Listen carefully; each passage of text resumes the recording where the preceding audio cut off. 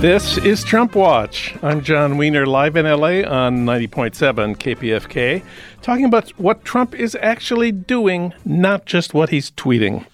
Later in this hour, David Dayen of the American Prospect will have today's political update. There's ominous news about the future of the post office, and he'll report on why we need so many hospital beds in New York City. Yes, it's the hottest spot in America for the virus right now, but hospital beds there have been disappearing over the last decade at an alarming rate. Plus, news you can use from Trump Watch, suggestions about what to watch on TV during all those hours at home. John Powers suggests The Good Fight and The Bureau. First up today on Trump Watch, Mike Davis with our coronavirus update. Mike, of course, is best known for writing City of Quartz.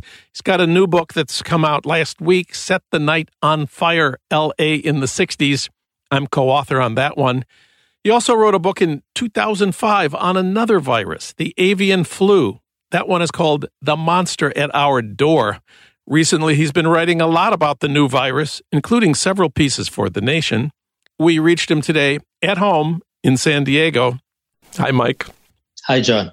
Well, the virus news this week is about states reopening for business. Last week, Georgia and South Carolina reopened tattoo parlors, also nail salons and barbershops. And this week, they opened movie theaters and restaurants. And Minnesota this week, my home state, also opened some industrial and manufacturing workplaces and some offices. Minnesota expects 100,000 people to be back at their workplaces this week, sort of the opposite of Georgia and South Carolina. That is, Minnesota has a plan based on at least some science. The new rules in Minnesota are pretty straightforward. If you can work at home, you should stay there.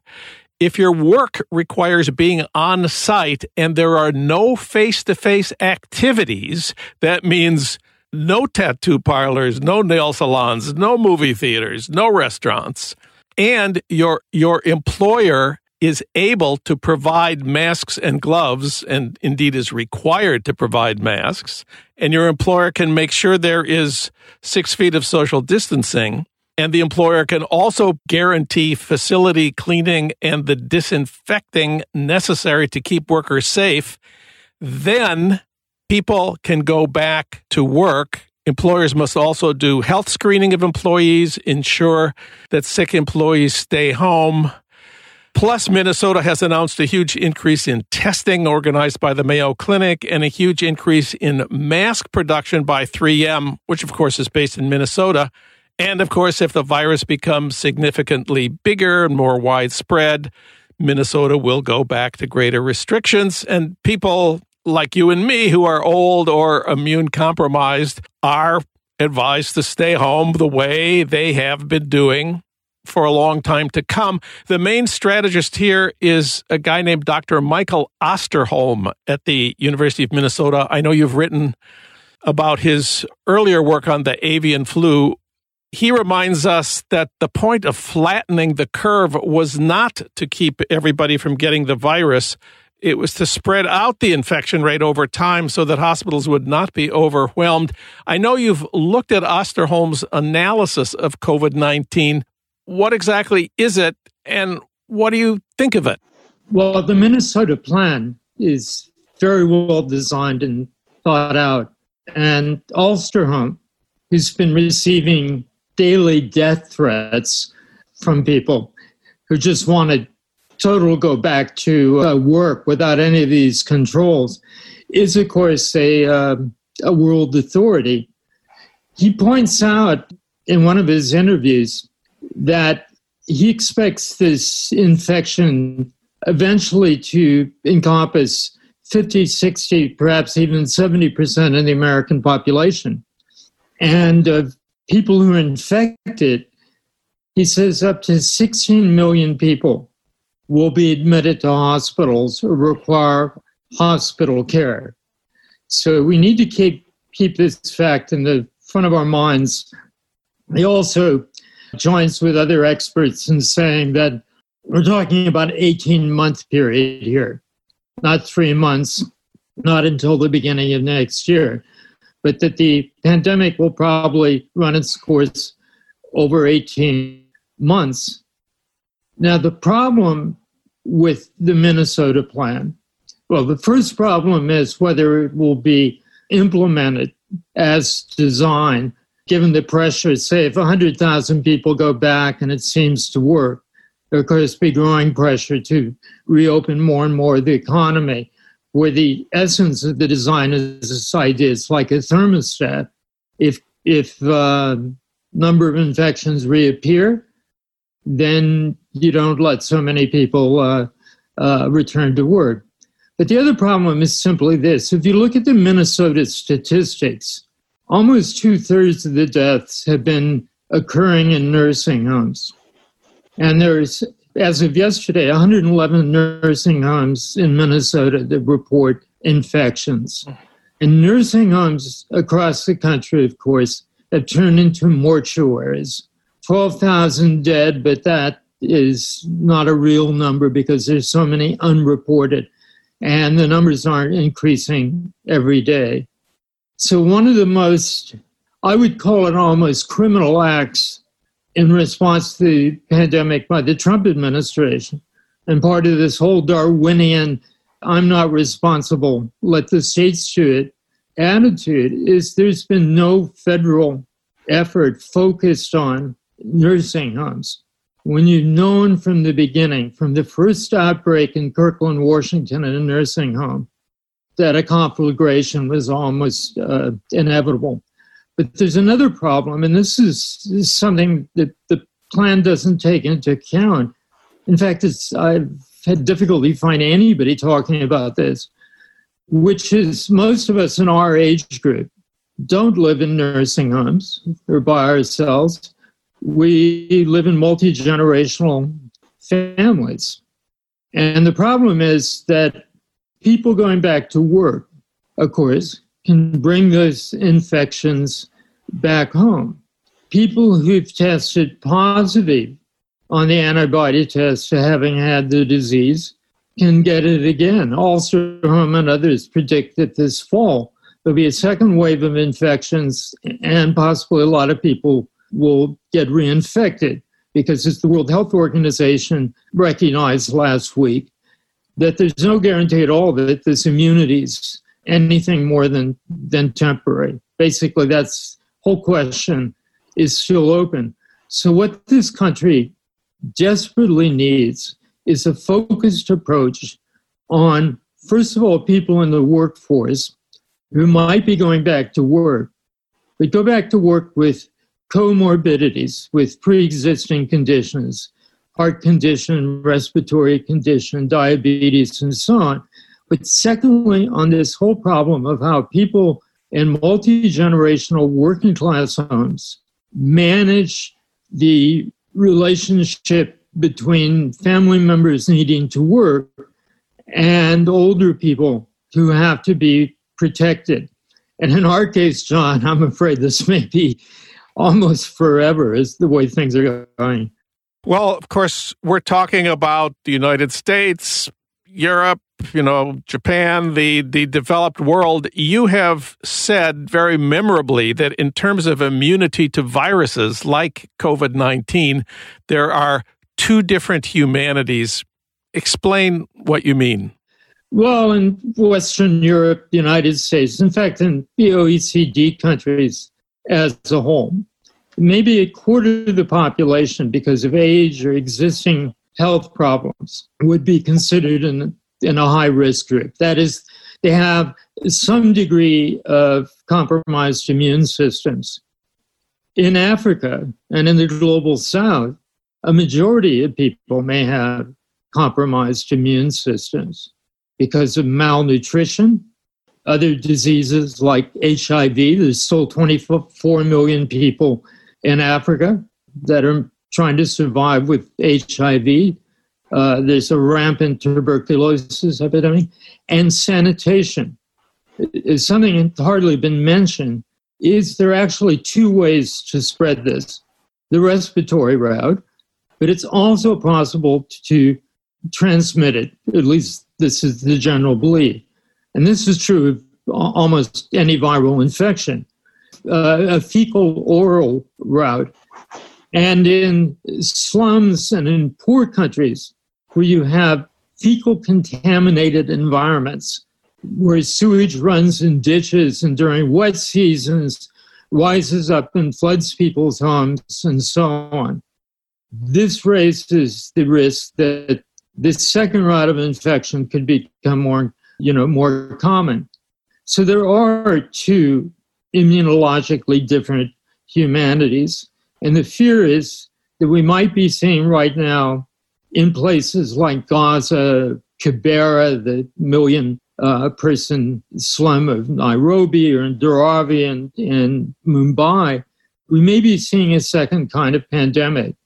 And that pandemic may not follow the same course as the one going on in this country right now, in that our pandemic has had very few deaths amongst people under 50 unless they were already compromised. But that could change. The demographics of it could change when so many people are hungry, don't have proper sanitation, and to an astonishing extent, don't even have clean water and soap to wash their hands in. And certainly in slums can't follow social distancing. What's going to happen to people in the global South? Trump is certainly not going to do anything to help them. His promise is to keep them out of the United States. Europe is not doing much better, but there are a few countries that have rushed to help the wretched of the earth. Tell us about them.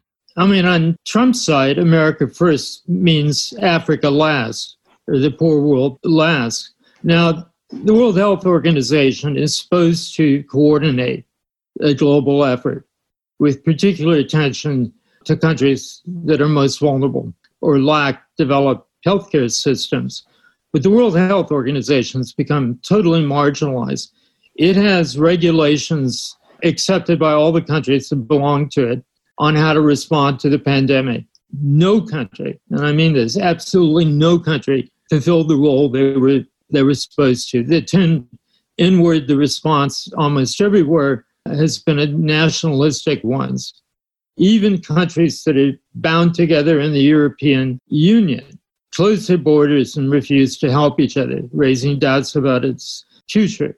The country that always is on the scene and whose doctors have the greatest experience in the world with diseases like Ebola and now with coronavirus are the Cuban medical teams, active now, I believe, in about 18 countries, ranging from Haiti and Angola to, believe it or not, Andorra. Andorra is this tiny little postage stamp country in the in the Pyrenees, that's supposedly administered by Spain and France. Both of them totally forgot about Andorra.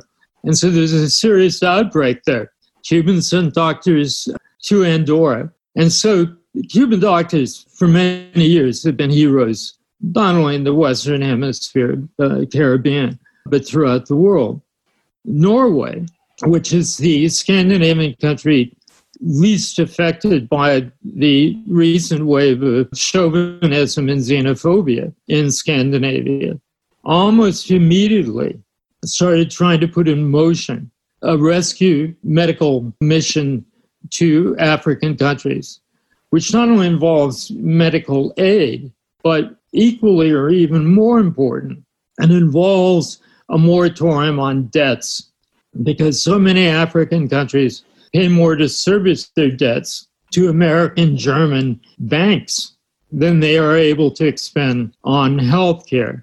There are other little countries that have taken important steps. When Trump cut off American funding to the World Health Organization, which is an absolutely crippling blow to an organization that, even though it's marginalized in terms of coordination, still has several thousand absolutely essential people in the field. When Trump cut out all that, Ireland immediately quadrupled its contribution. Portugal giving aid to ex-Portuguese colonies. But at the end of the day, there's only one power, one large country that has the resources, the experience, and the willingness to be a really significant factor on the ground, and that's, of course, China.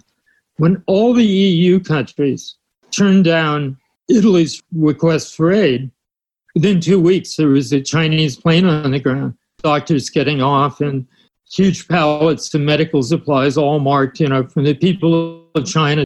10, 20 years ago, those pallets would have said to the people of Italy from the people of the United States, but no more. So China is playing an absolutely essential role. The problem is, just as with American aid and during the Cold War and after, Chinese aid's not without a catch to it, and you're generally expected to sing songs in praise of General Secretary President Xi when you get it. A lot of resentment against China in some of the countries that have become bound to it economically over the last number of years. But the fact remains that only China is sending aid on a scale that makes a difference. And I think a lot of ordinary people around the world, they don't care where the aid comes from, but they will read the sign on the side of the boxes. So China sees this as a huge opportunity to acquire something it's lacked in before. It has plenty of hard economic power, but this gives them an opportunity to cultivate soft power and moral prestige in the world. There's the virus, and then there's the economic collapse. China was the first to recover from the virus economically. Lots of experts predict that China will also be the engine behind the economic recovery, not only of Asia, but also of Europe and of the United States.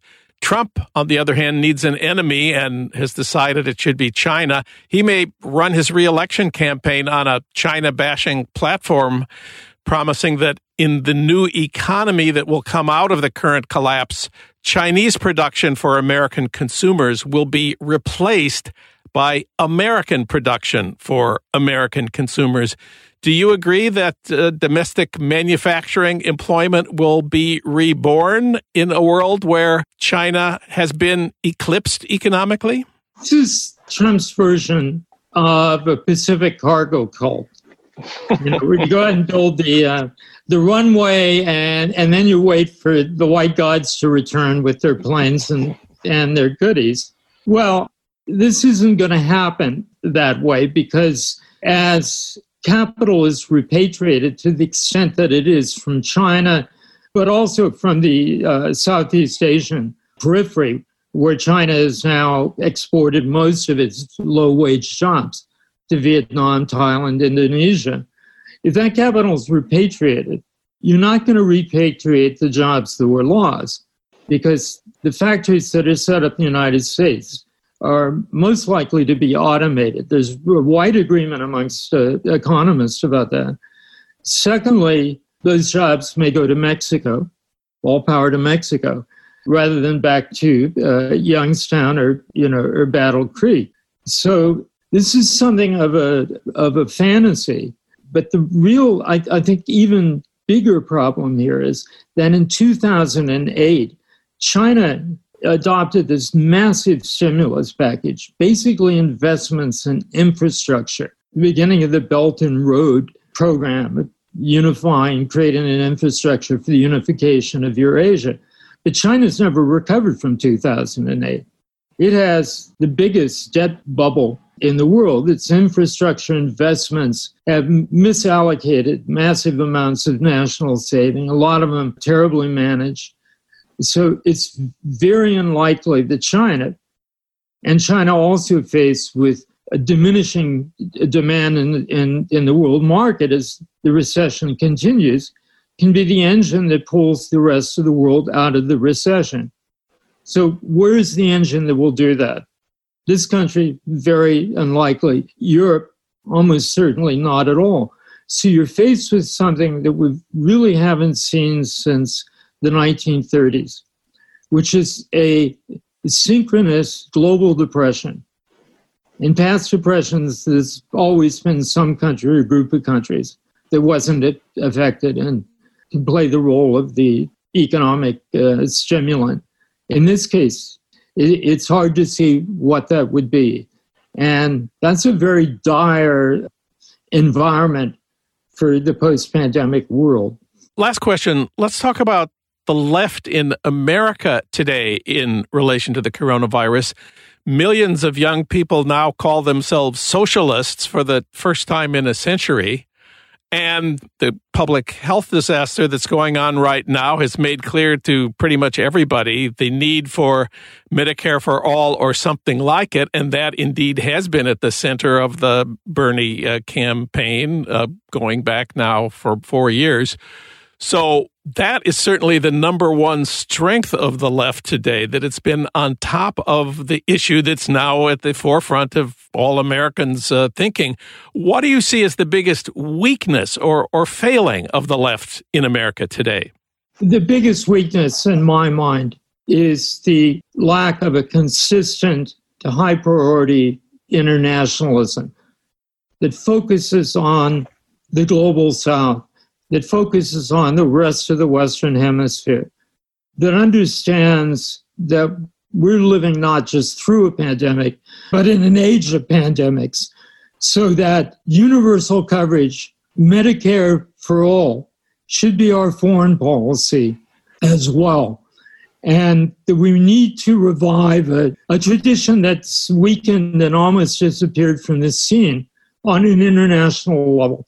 And that's the idea of social medicine, that what you really need to treat are the conditions of poverty and inequality that are, in fact, the primary disease environment, where the approach pioneered by the Rockefellers before the Second World War and continued by the World Health Organization is to focus on cures for specific disease. We need to get back to an understanding of how diseases are transmitted and why people die from diseases, why almost 1 million children a year die from contaminated water, for example. But the left needs to recover its sense of internationalism. And right now, in terms of the pandemic, I think it means two things. First of all, supporting emergency aid and debt relief for Africa, and also realizing that places, refugee camps in Gaza, are slaughterhouses waiting to happen. But the second thing is, as vaccines come online, cross our fingers that they will, the basic principle within the World Health Organization has always been, although it hasn't always been practiced, equality of access. I mean, what will happen in the United States, of course, is that the administration will insist that all this be hoarded just for Americans. And similarly in Western Europe. And we have to staunchly oppose that. We have to make sure that there's equal access to the vaccine based on the principle of highest need. This is something we need to be thinking about right now. Mike Davis, he's written about COVID-19 lately for many publications, including The Nation.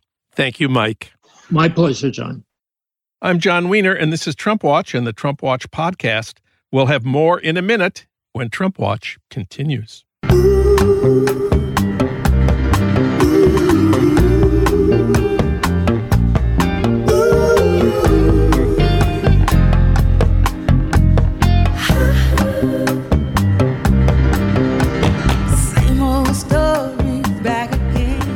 It's the same old story. This is Trump Watch. I'm John Wiener, talking about what Trump is actually doing, not just what he's tweeting.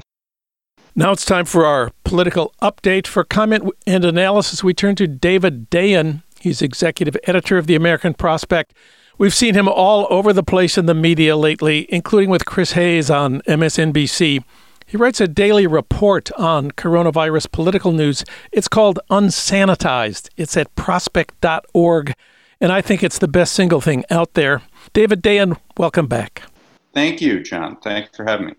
The Postal Service is embattled right now, facing a funding crisis, even though everyone is staying home and needing deliveries of basic goods. There's also the November election. We want universal vote by mail, which means the Postal Service.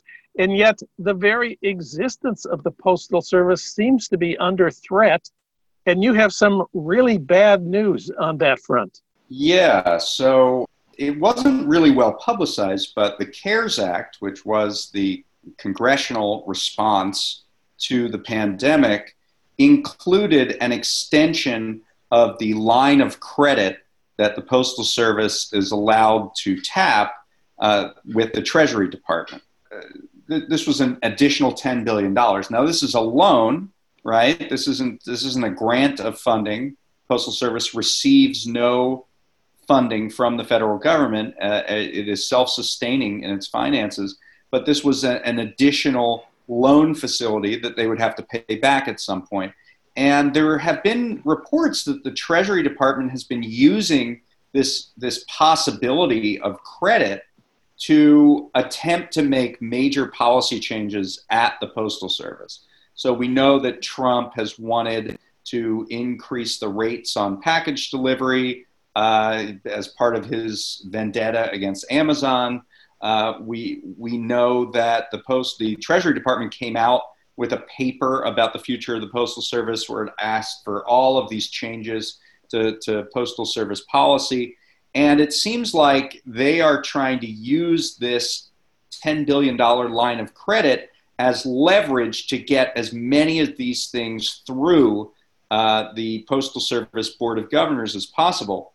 And so what we learned just in the past few days is that David Williams, who was the vice chair of the Postal Service Board of Governors, which is sort of like their board of directors, resigned. And my sources tell me he resigned in protest of this attempt by Treasury to meddle in the affairs of the Postal Service. And this is the real first indication that this is indeed Treasury's ballgame, that this is their play. What they want to do is to use this money to dangle it over the Postal Service and ask for all these concessions. As a result, this could have impact on when we get our mail. It can have impact on workers and what kind of wages and retirement benefits they get. It could have impact on who the next Postmaster General is and what they would institute as far as policy. It could have impact on the ultimate privatization of the whole system. So this is a major deal. The ultimate privatization of the entire system. That's extremely ominous. I guess that's the kind of worst that could happen. Well, that's been the end game for going on 15 years now, from the perspective of the business interests, their rivals like FedEx and UPS, who want to control more and more of the package delivery and mail delivery, and they want access to the mailbox.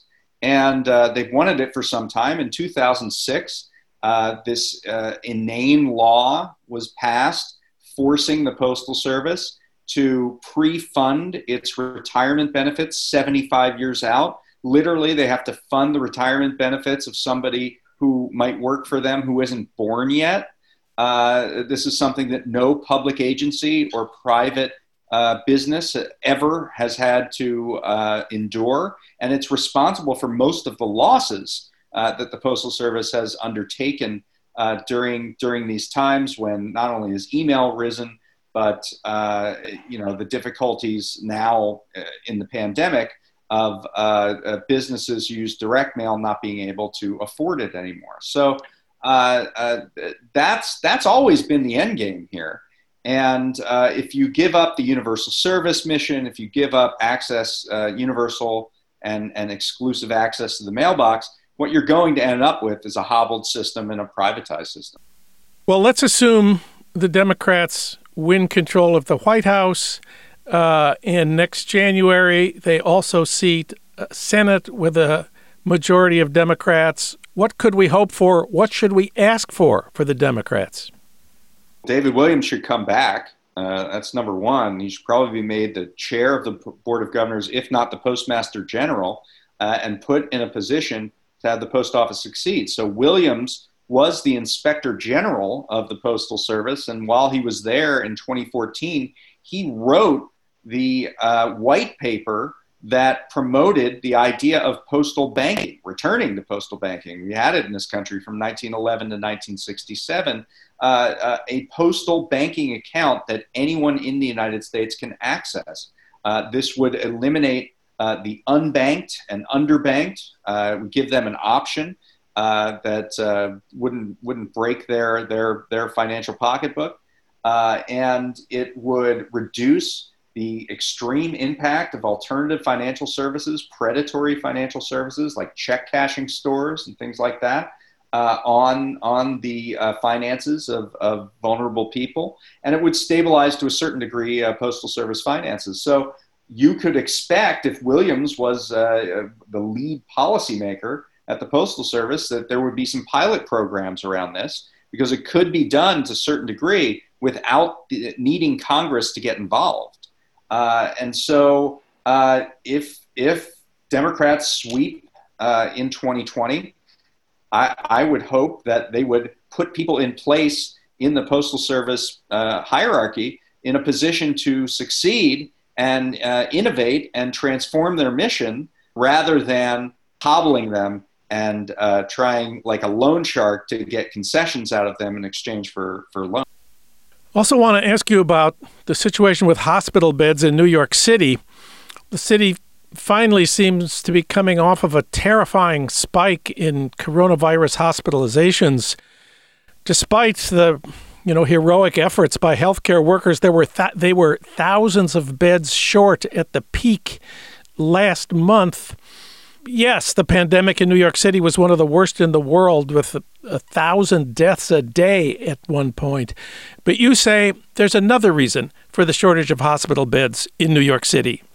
Yeah, it's a simple reason. Over the last couple decades, New York City shuttered a bunch of hospitals. I mean, and if you have less hospitals, you have fewer beds.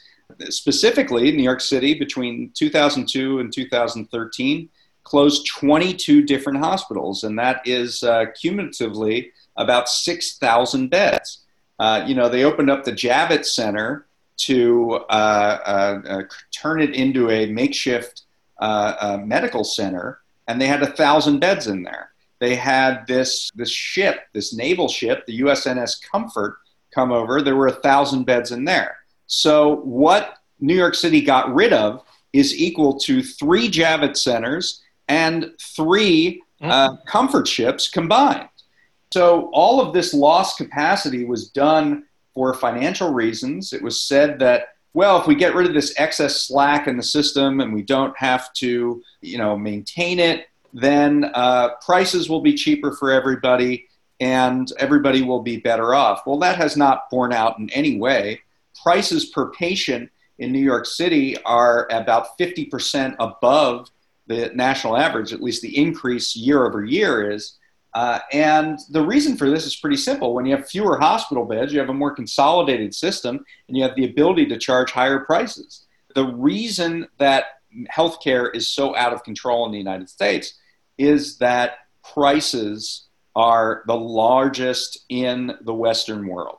That's because of the inputs like prescription drugs and medical supplies and the middlemen in the system that profit off of the sale of those. But it's also because hospital networks are highly concentrated. And there was this hidden risk in the system to operate in this fashion, that what happens when there's a surge of need for all these hospital beds. And that's what we experienced during the coronavirus pandemic in New York City over the last month. So I have the same question about this situation as I did about the post office. Let's assume the Democrats regain control of the White House and the Senate in November and take office in January. What can they do about the concentration of hospitals and the closing of hospitals? We absolutely have to have a competition policy that understands that these markets are broken, that they are too consolidated, and that they need to be broken up so that the market is better aligned with public health rather than corporate profits.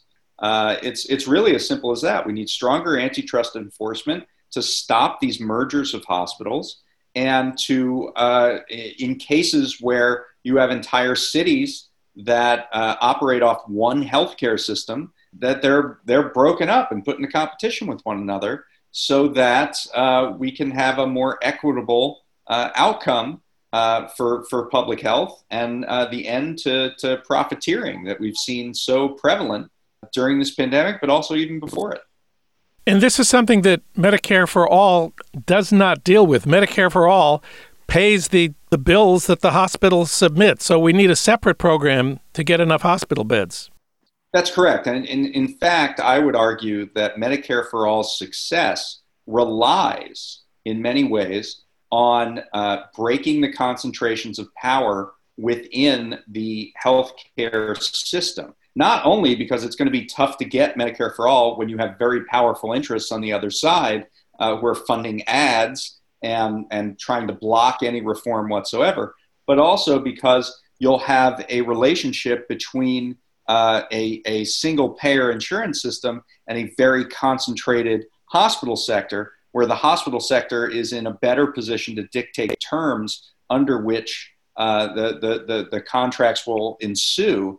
If we're going to have a private provider network, I mean, in Britain, there's the National Health Service. It's nationalized the healthcare network.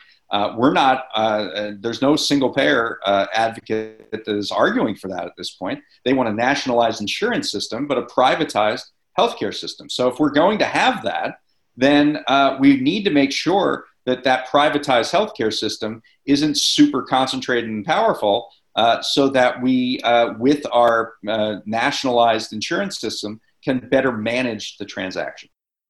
What are you working on next? Where do you think the next big story is going to be on this whole coronavirus crisis?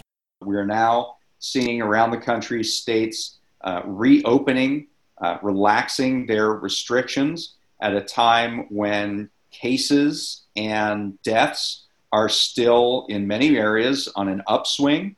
And we do not have a vaccine in sight. We do not have a treatment that has gone through the full level of trials and is ready to be deployed. We do not have antibody tests that are very efficient or accurate, really. And we do not have the type of testing system that would need to be in place so that anyone who shows symptoms would be isolated immediately and their contacts would be isolated to protect people who are not infected. So you put all those things together, and it's a recipe for, in a couple weeks, once more people spread through the country and are interacting with one another, it could be a real awful situation of a continued, not even a second wave, but the second half of the first wave, because the first wave didn't ever crest. So, I mean, that's the main thing that I think all of us should be concerned about, that we've kind of given up on suppressing infections, and we're just going to reopen the doors to the economy and hope for the best that there's not a resumption of a large amount of cases. We're not going to solve all of the problems that the coronavirus crisis has caused until we solve the public health problem, and I fear that we're just walking right past that right now. David Dayen of the American Prospect. You can read him at prospect.org, where you can find his indispensable daily report on the politics of the coronavirus response. It's called Unsanitized. David, thanks so much for talking with us today. Thank you, John.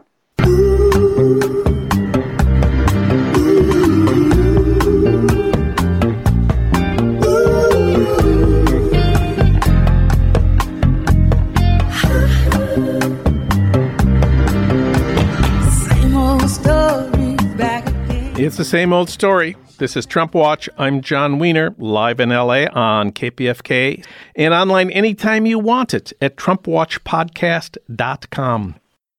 Now it's time to talk about TV in the age of the virus, news you can use. For today's top picks, we turn to John Powers.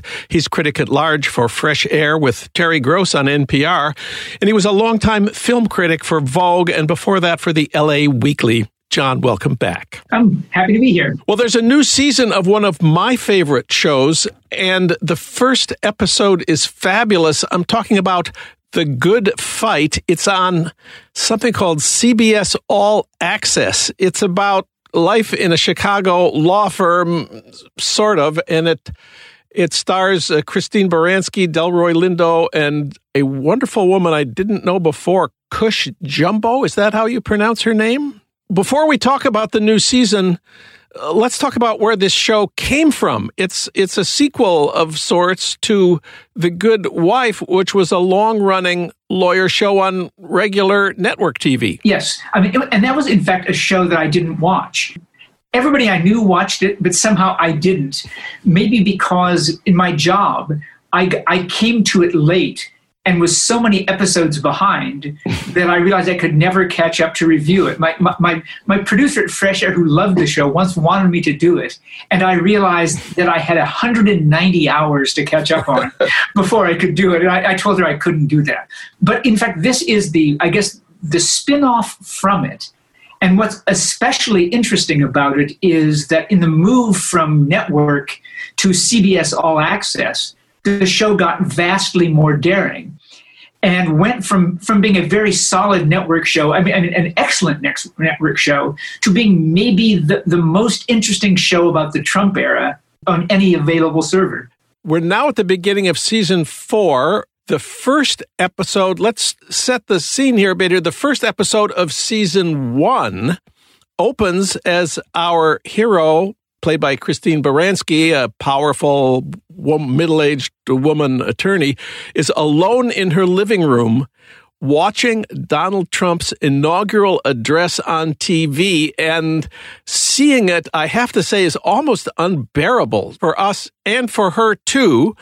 And she promptly decides that to retire and move to France, where she has enough money to buy a beautiful house in Provence. But then the plot unfolds that she has lost all the money she got because of a Madoff-like investment advisor. And that is all of season 1 is occupied with the Madoff story. Many things happen at the firm, and that takes us to the new season, season 4. The opening here recalls the opening of season 1. Yes, and in the new season, what happens is basically she's watching, except the thing is that she realizes that Trump's winning has been a bad dream. That in fact that Hillary Clinton won the election, and that this incredibly vivid thing that seemed to have gone on for years, in fact, wasn't real.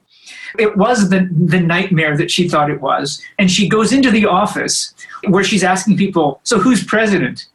And they're all saying Hillary Clinton, of course. And she says, how long? And they say 3 years. And in fact, she's now entering the world, which she thinks is the happy world that she wanted in the first place, because she was a Hillary lover and supporter, of Hillary Clinton being president, and everything is going to be good. This is the happy result. You didn't get Trump. You got Hillary Clinton. But then she goes to a meeting of the partners who we know well from the last 3 years, and they're all talking about the scandals. Can you believe Benghazi is still, going, and she got a $500 haircut? Who gets a $500 haircut? This is an outrage. It's a great joke that that in fact, even if she'd won, you still get the same things you'd been hearing forever. Because the Hillary story is always the same story. May I say what's great about this show is that its irony cuts in many directions. So that given that you're doing the fantasy alternative reality in which Trump loses and the person you wanted to win wins, most other shows would just make a series of jokes about that, and about Trump. Whereas in fact, I don't think there's a single joke about Trump in the entire episode. The meanest joke in the entire thing, I won't give it away, is about the Obamas.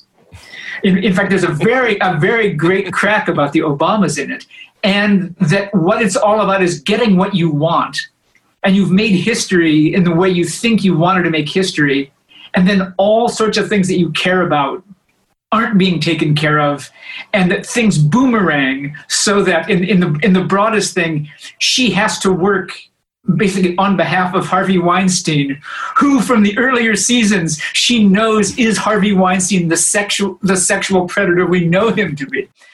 The irony is so wonderful. And this is one of the things about this show, is that all the way through the series, nothing is ever quite just one thing. Things cut in many directions all the time. And all the way, I've seen the first 4 episodes of the new season. I'm a critic. I get to see things a little bit in advance.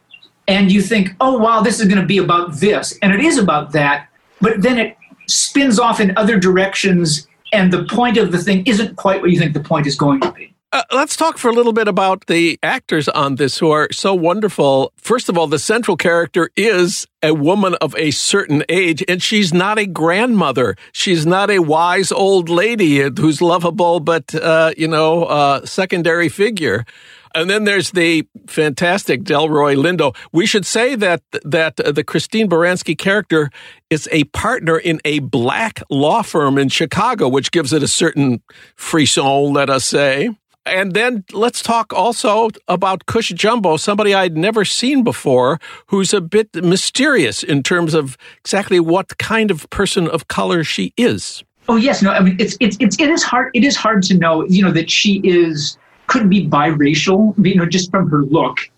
And in fact, she's one of those kind of floater type people you don't quite know how to pin down. And because she also works in divorces, she's less politically obvious in certain ways. And one of the interesting things was, that one of the members of, one of the characters from the black law firm is basically a conservative judge as the new season begins. Because the show is smart enough to allow there to be, as there is in reality, a range of African-American people rather than just one type of African-American person. And we should also add that the other partner is played by Audra McDonald, who I think, this is a show that has an extraordinary number of Tony winners performing in the cast. And Baranski's won 2. I think Audra McDonald's won 6 along the way. I mean, this is a strong thing. And about the Baranski character, she's in her 60s in real life.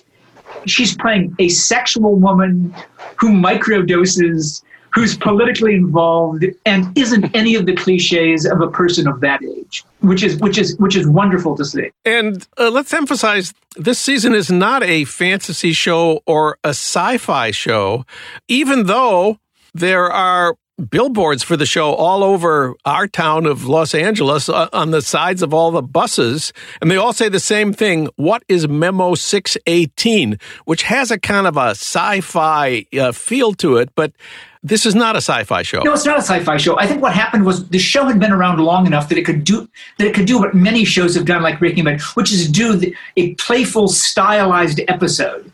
And I think that what they thought was, and I'm just projecting here, or is speculating, is that they were known for being such an anti-Trump show that they thought it would be fun to do the thing where Hillary wins and play with it. But of course what happens is at the end of that show, the alternative reality stops existing. And by the time you come back to episode 2, Donald Trump is president again. And this is where you get the mysterious Memo 618, who in the second episode, which is also shown, is used against one of Diane Lockhart, that's the Baranski character's clients. Yet we don't know what it is. And I can tell you through the first 4 episodes, she starts pursuing it, yet this is going to be the mystery of the season. What is Memo 618 is the question they're also asking on the show, as well as on the side of the buses here in Los Angeles. And all we learn about this in the second episode is that it provides a way for powerful people to avoid being subject to the legal system. And how does this happen? Well, it does touch on certain real events involving Trump's cronies in the last couple of years. So I'm very excited to see what happens. It is, yes. And clearly the theme of it is the corruption of the legal system. At one point, I can tell you in a future episode, I don't think this is a spoiler, is that Diane Lockhart says that this is different than politics. This isn't a political dispute. This is actually the corruption of the legal system, which can be political, but is something larger than politics. Because if the legal system is corrupted, then everything's gone. In the same way that really there's politics to the virus, yet at a fundamental level, the virus is independent of politics. It takes politics to deal with it, but it's doing its stuff anyway. Similarly, the corruption of the legal system is kind of like that sort of huge virus in the entire system. So we've been talking about The Good Fight on CBS All Access. There's 30 episodes, more than 30 episodes, 32 episodes out there right now that we strongly recommend. Maybe the best show that's ever been about life in the Trump years. There's another show we want to recommend, something completely different. It's a French spy series called The Bureau. Last year you had to pay for it, but now it's free on Sundance Now. All 4 seasons, there's 40 episodes right now. Well, tell us about The Bureau on Sundance Now. Yes. Well, the Bureau basically deals with a group of French secret agents. The Bureau more or less handles the people who get sent out under fake names to work as agents in other countries.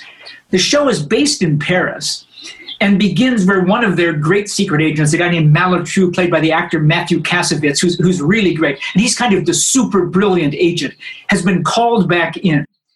And the next 40 episodes, I think, more or less follow from the consequences of bringing Malotru back into the office. And what you get is essentially probably like a French version of a John le Carré thing.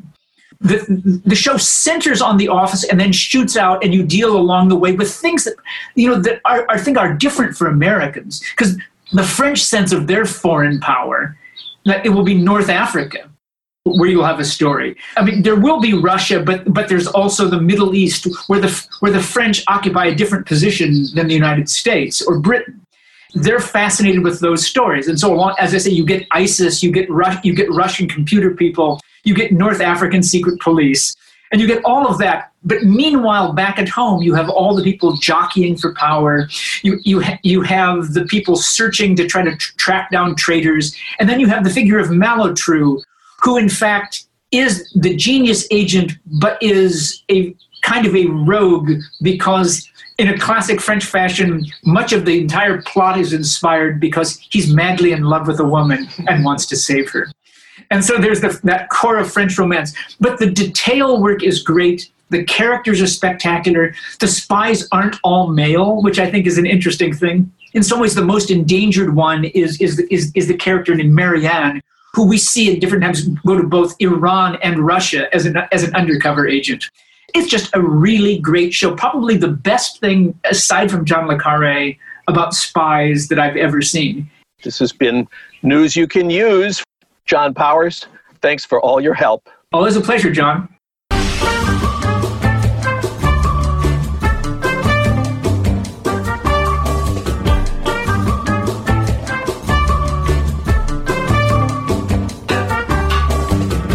Well, that's it for today's Trump Watch. I want to thank our engineer, D'Angelo Jones, and our producer, Renee Reynolds.